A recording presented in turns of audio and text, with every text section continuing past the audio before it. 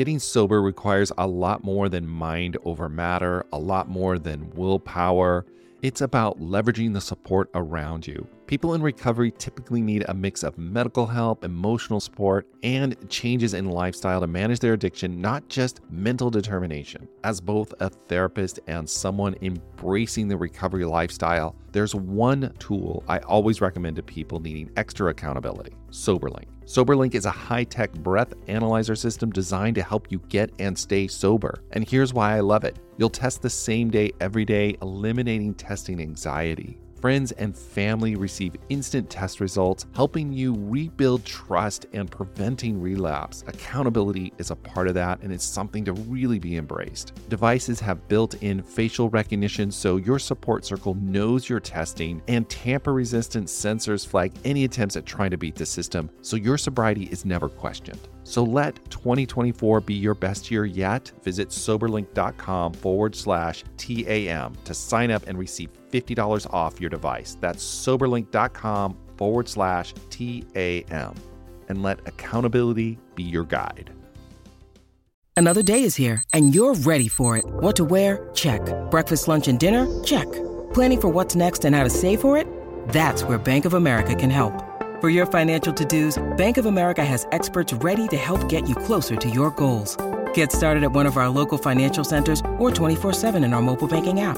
Find a location near you at bankofamerica.com/talktous. What would you like the power to do? Mobile banking requires downloading the app and is only available for select devices. Message and data rates may apply. Bank of America N.A., member FDIC.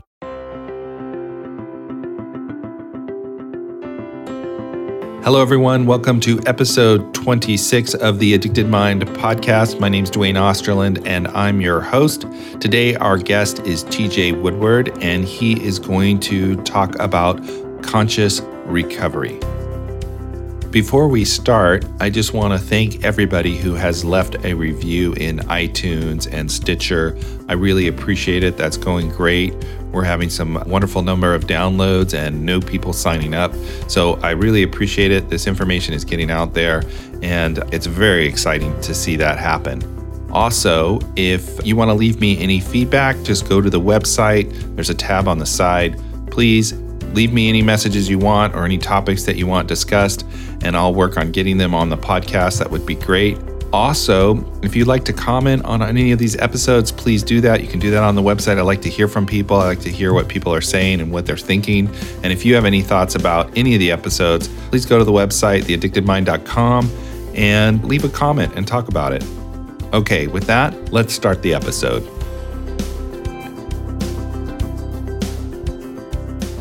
Hello, everyone. Welcome to episode 26 of the Addicted Mind podcast. My guest today is TJ Woodward, and he is going to talk about conscious recovery. TJ, you want to introduce yourself and tell us a little bit about your story and kind of how this came to be and about conscious recovery? Absolutely. Thank you so much, Dwayne. I've been working in the field of addiction treatment for a decade now, doing spiritual care at top-tier, high-end treatment programs. I've also been in recovery myself for 31 years.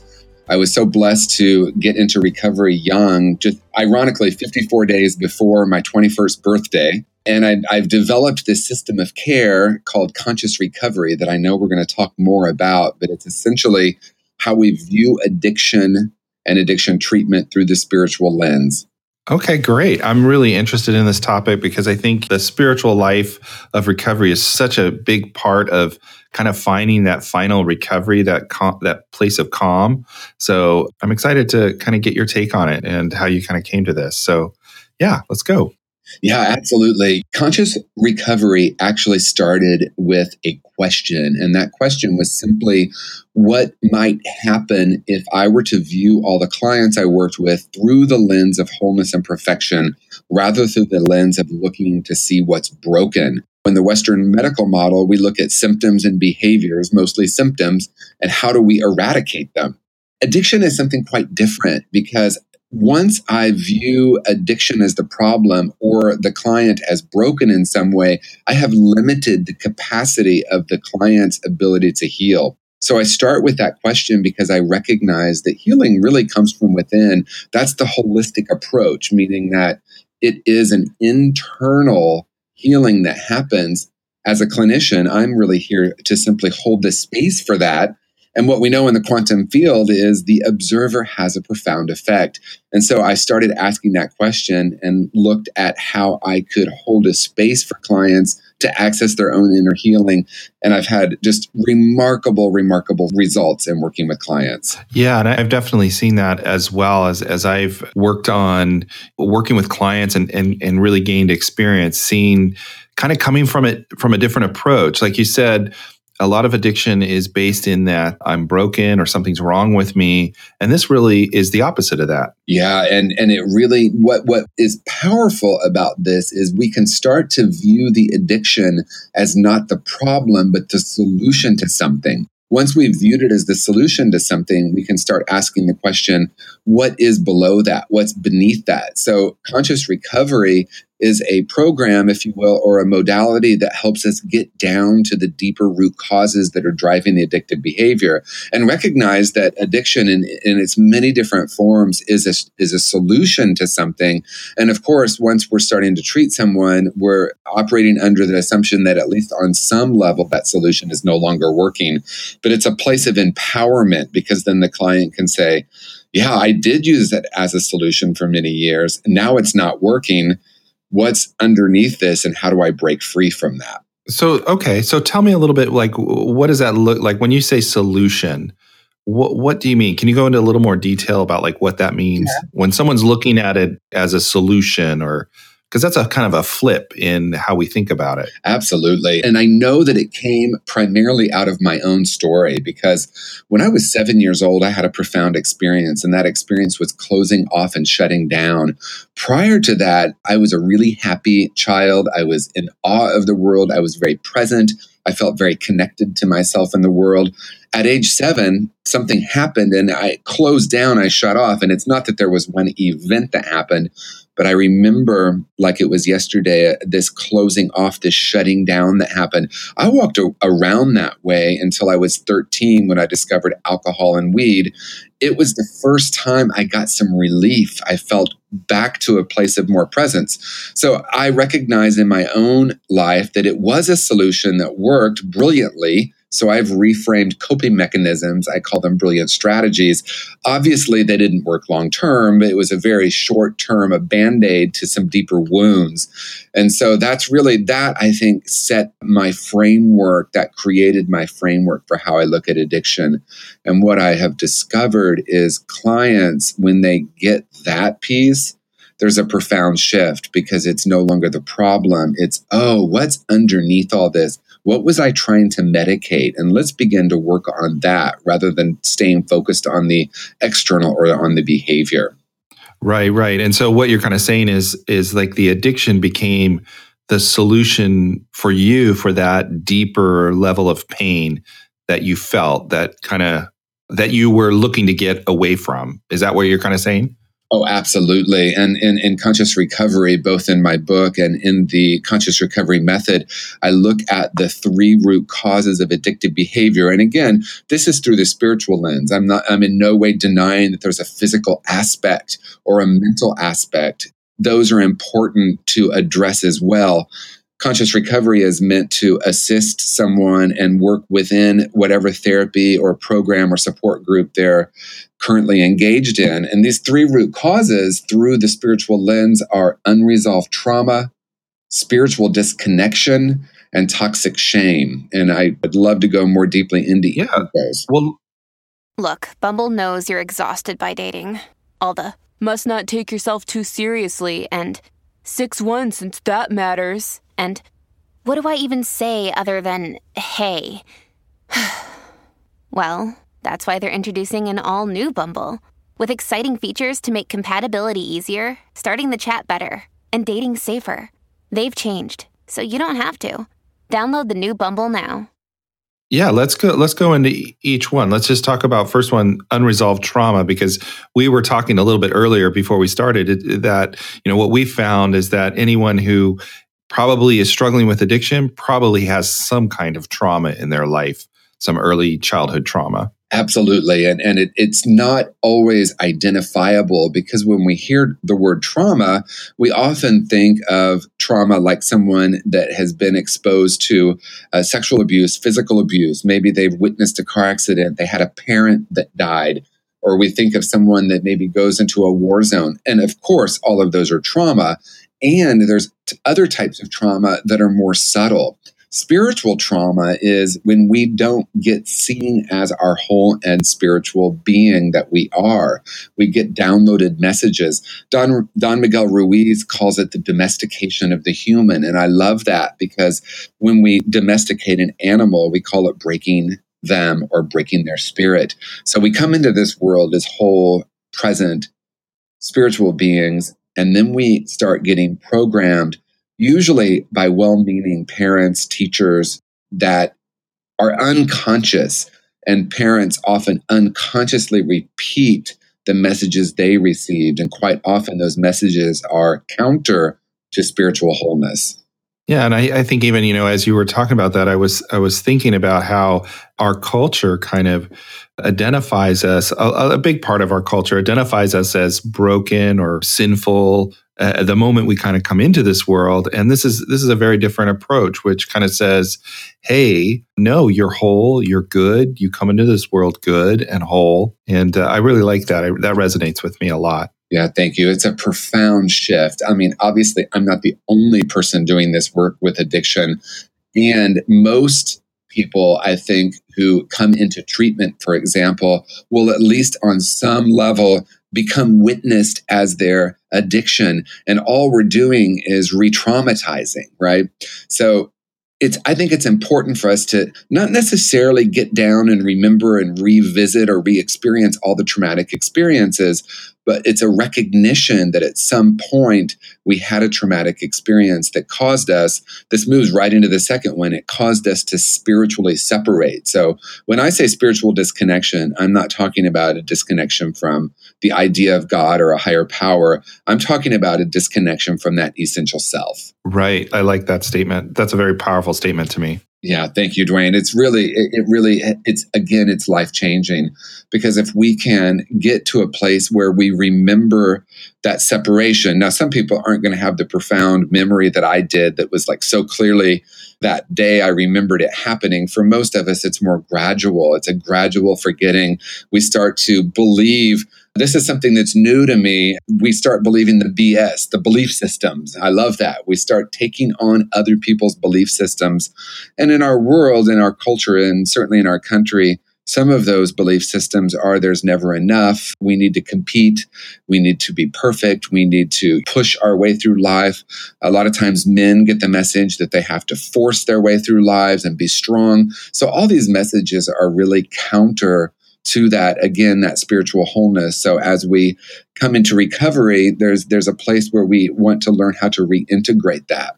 Right. And be able to pull that all together. And I'm wondering, because you said also, you talked about toxic shame, and what is its role in this process? Well, once we identify, once we have this trauma, and then we have this disconnection, we develop quite often, and I would say only 100% of the time in the clients I've worked with, where we develop a sense in some way that we're broken. And of course, there's so many people working with shame now. I think of John Bradshaw in the 80s, Brene Brown. There's a lot of conversation now around shame. Shame is actually, it's quite simple to define. Guilt is a sense that I've done something wrong. Shame is a sense that I am wrong. And when we recognize that we're walking around with a sense of brokenness, we can identify that's shame. And it usually shows up in the form of I am or I am not. I am not lovable. I'm not good enough. I am lazy. These things that have been concretized in our belief system, and we believe that's the truth of who and what we are. And of course, we know hurt people hurt people. And if I believe I'm broken, I'm going to experience the world as broken. And how it ties into addiction is if I'm walking around with that, I'm going to want relief in some way. We find some sort of substance, some kind of behavior, sex, shopping, whatever it is, and it brings some relief. And then we can become addicted to that substance because we believe that it's that's bringing us the peace. And as we said earlier, it's only temporary, and we know it doesn't work long term. Right. And that feeling of shame is such a painful emotion that just really, you're not worthy enough to be part of the tribe, so to speak. That's kind of how I see it. And that pain that comes with that is just so incredible. I don't think anybody can tolerate that for a long time. And addiction, like you were talking about solution, addiction gives you at least that relief in that moment. Yeah, absolutely. And then once someone starts using drugs and alcohol, then it can become addictive. And none of us can absolutely define that line, but there's a place that we cross. Maybe that's where there's a physical addiction or a physical hook. From an emotional lens, maybe that's, oh, I finally have relief, because quite often someone early in recovery, we've been so disconnected with our emotions. So part of the solution, part of how we move into recovery is learn how to be with ourselves. I think the most important thing, and we're kind of moving into the next portion of my book, I move into the second section, which is called Breaking the Cycle of Addiction. And the first step with that is creating safety. Right. Creating that safe environment for people to actually start to talk about it. Yeah, and it's internal and external safety, right? Usually starting with external. That's why many people go to a sober living environment. Many people need to go to treatment in order to create an external safety. Ultimately, what this, especially if you're talking about trauma healing, this isn't about revisiting that, especially right in the beginning, and re-traumatizing ourselves, like ripping the scar off the wound. This is about learning how to be in our bodies first, learning how to identify what's happening internally and the connection with the thoughts and the emotions, and learning how to allow our nervous system to tolerate, if you will, maybe not my favorite word, but be able to be with ourselves and create some internal safety before we move further in the recovery process. And is this where kind of that conscious recovery kind of comes into that area? Is that correct? Yeah, absolutely. Because from there, we can start to unlearn some of those ideas, those beliefs that we have about ourselves, and returning to this place of wholeness. Okay. So they kind of be able to create that safety and then sit with all that discomfort in a safe environment. And then what do they do next? How do they work through this process? The next chapter in my book, and the next phase or step of this is unlearning. It's being able to identify all of those things that happened and those beliefs that we've taken about ourselves, and how we begin to unravel and unlearn some of those ideas and beliefs that we have that we're holding. A lot of my work I identify, and certainly again, I'm not the one that coined this, but core false beliefs, that shame that we spoke of. I think it's important that we start to unlearn some of those and question some of those core false beliefs, then lead to looking for a strategy to try to find some relief, as we said. So beginning to unlearn and unravel some of those belief systems are an important first step. Yeah, definitely. And you had mentioned earlier, John Bradshaw. I think I love his book, Healing the Shame That Binds You. It was one of the first books that I read about shame, and it really hit home for me. And that process of kind of being able to feel love for yourself again. Absolutely. And that, to me, also, John Bradshaw's book was groundbreaking, because I was deeply entrenched, or at least surrounded partially by a group of people that looked at addiction as the problem, looked at people being broken in some way because they had addiction. This was something that was really different. This was coming through with the lens of like, what shame am I holding about myself? And then starting to question, is that even true? And that's why unlearning is an important first step. We start to question the ideas and the beliefs. We start to unlearn some of the things that have happened to us. A lot of us are carrying guilt and shame based on some of the behaviors we had too.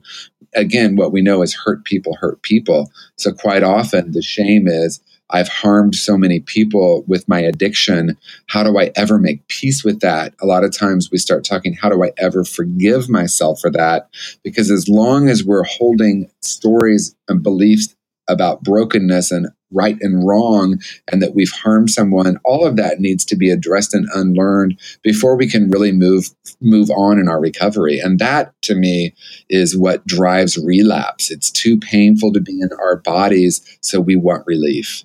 Yeah, definitely. And I was kind of thinking, once again, as you were talking about this conscious recovery, because so much of the time what I've seen is that when we're in that active addiction, we're just so on autopilot, we don't even know our belief system, if that makes sense. Like we don't even know we're operating by these beliefs a lot of the times. And that consciousness, that slowing down in that safe space creates that environment for us to actually look at this. Well, absolutely. And you're touching on another key point. I so appreciate it, Dwayne. Most of us are walking around really unconscious. Certainly, people who are active in an addiction have a lot of beliefs, a lot of trauma, as we said, a lot of shame trapped in the unconscious. We have no idea that we're making choices, right? The way I say it is we're all choosing, but we don't all know it. So as long as it's trapped in the unconscious, it's running our lives, those unconscious beliefs, that toxic shame that's in our system. As you said, we're not even aware of it. We're not even aware of how our core beliefs and our core perspectives are creating what we call reality. So for many people in early recovery, it's profound to even recognize that there's so much trapped in the unconscious, creating a safe space where those can come up, where we start to recognize, oh, wow, there's all this stuff buried deeply in my unconscious or my subconscious that's really running the show. An important part of treatment, of counseling, of therapy, of support is being able to bring those unconscious beliefs into conscious awareness so we can start to question them and start to work with them in a very different way. Right. And I have another question. So when do you think for a lot of people is that moment where they kind of go, okay, what's going on here isn't working? You know, a lot of times it's like hitting bottom or that's one of the terms used. But I'm just wondering, like in this model, there's that defining moment that people have and they go, okay, this isn't working. And I'm just kind of wondering about that. Yes, I love this question and I love this conversation because it's been sort of widely accepted that we need to hit bottom in order to get into recovery. And although on some level that's true, I have seen, first of all, there's a little bit of mystery actually around what it takes for someone to have that moment where they're willing to let go of that and start seeking help or seeking recovery. But what I have seen consistently is that people reach a place of spiritual bankruptcy where the pain of continuing the cycle of addiction becomes greater than the pain of beginning to work on this some of our recovery and being able to work with the tools, the spiritual tools, the emotional tools, and even the physical realm. I think what happens is there's a place of deep spiritual pain. And then through that, hopefully, if someone can get through that and recognize there is hope, there is a possibility of recovery, that place of surrender happens. I send out a daily quote every day. And I put them in advance. Today's quote was, "Nothing's more painful than 99% surrender." That has certainly been true in my own life. Yeah, that's I like that quote a lot, and that is so true. That is so true. And that moment when I think as healers, that is our critical moment, a critical moment of such responsibility when someone goes, "Okay, I need help." Yes, and what I have experienced is early in my work with people, I thought first of all, I was viewing them as broken in some way. I thought my job was to fix them in some way and to get them into recovery. Today, it's something profoundly different. Looking at them through the lens of wholeness, creating a space so they can begin to explore some of these deeper issues, have that moment where they recognize that they can in some way let go of some of these strategies and begin to do the deeper work. Then healing can really take place because as a clinician, I'm holding the space for that healing rather than thinking it's my job. First of all, people talk about compassion fatigue or they talk about getting burnt out working with addiction. When I'm operating from this place, this work is energizing to me. It's not depleting. When I recognize the person sitting in front of me is the one doing the healing, I'm simply creating the space. The work becomes energizing. I don't feel drained. I certainly don't feel burnt out. It's exhilarating. Yeah, I think it's creating that really safe space. It's not draining. You're really connecting in a different kind of way, and you're watching them do their own work in that safe environment. Yeah, and what that requires, and here to me, this is one of my favorite conversations. It requires, as the clinician, that we're doing our own deeper work. We've worked through or are working through, because in some ways it can take a lifetime and it can happen in an instant. We're working on our own shame. We're able to create a space for the healing, because if I haven't worked through my own trauma, my own shame, my own disconnection, I'm going to, at very least, unconsciously not allow the client to go deeper into that. I'm not going to be capable of witnessing that. So in order to create a safe space, we need to do that work. One of my favorite quotes is from Pema Chodron. She says, compassion is not a relationship between the healer and the wounded. It's a relationship between two equals. Only when we know our own darkness well can we be present with the darkness of another. I really love that. And I actually add to it now, also, only when we can be present with our own light can we be present with the light of another.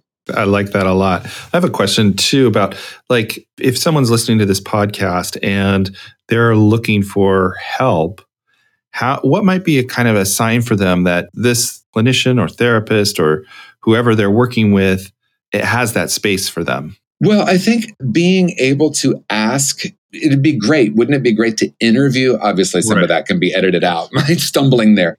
For me, the important piece is to be open and receptive. And if I'm looking for a new therapist, it's great to go be in the energy, try it out, ask questions. How do you view addiction? How do you view healing from addiction? Really begin to open up to what you need for your healing. It's not going to look the same for everyone. Right. For me, in my own journey, what's important in working with someone is that we have a relationship, a professional, clinical relationship that is going to serve the client in this unlearning process.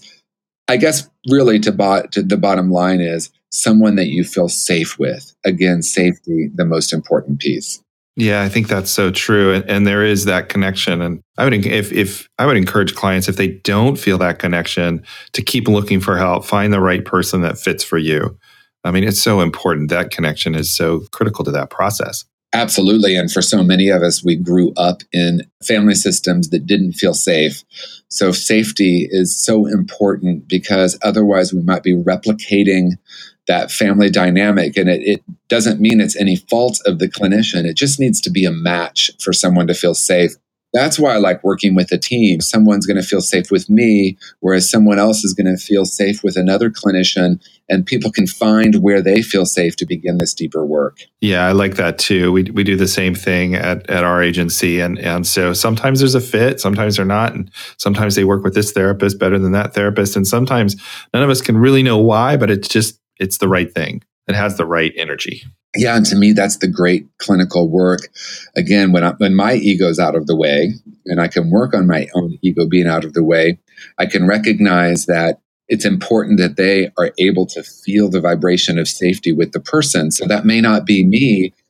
The power of working with a team is there's going to be someone there, we hope at least, that they're going to begin to feel safe enough to start doing the deeper work.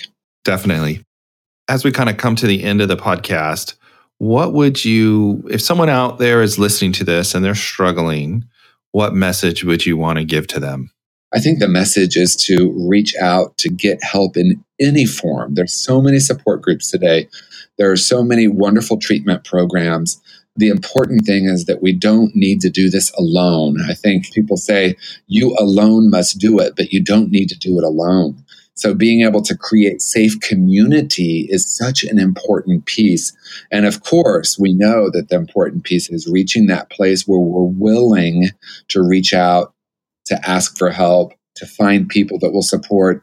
Luckily for us, we know that addiction rates are really high. We also know that recovery rates are really high right now because there's so much awareness around helping people break this cycle. Yeah, so true.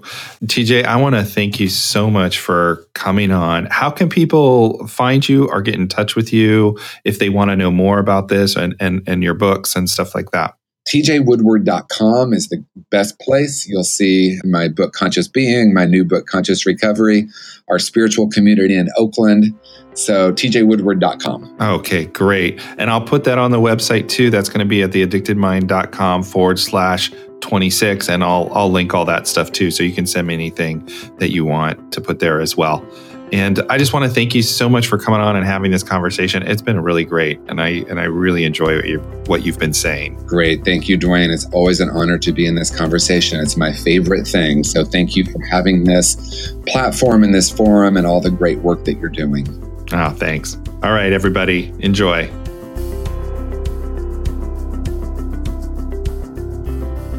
Thanks, everybody, for listening to the Addicted Mind podcast. All the show notes will be at theaddictedmind.com/26. I'll see you all next week.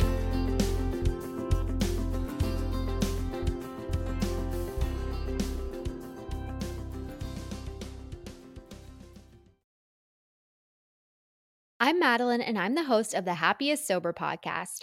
I got sober in my 20s after a decade of gray area drinking, and the greatest plot twist of all time was realizing that alcohol, the thing that I thought made my life the most happy and fun and exciting, was actually the exact thing preventing me from living my happiest and best life. My mom is 40 years sober, and she joins me on my podcast very often. I like to call her my part-time co-host, and I also bring you solo episodes where I share my top tips, tricks, and mindset shifts in sobriety, and lots of how-tos for navigating all the things sober, from weddings to parties to holidays to bachelorette parties to trips. I'm also joined by so many guests who come on and share their sober stories, and they're all so inspiring. I'm here to show you that life doesn't end when you quit drinking. In fact, it's very much the opposite. And no matter what your relationship was with alcohol, life can be the absolute happiest when you're sober. New episodes come out every Tuesday. You can listen to Happiest Sober podcast wherever you get your podcasts.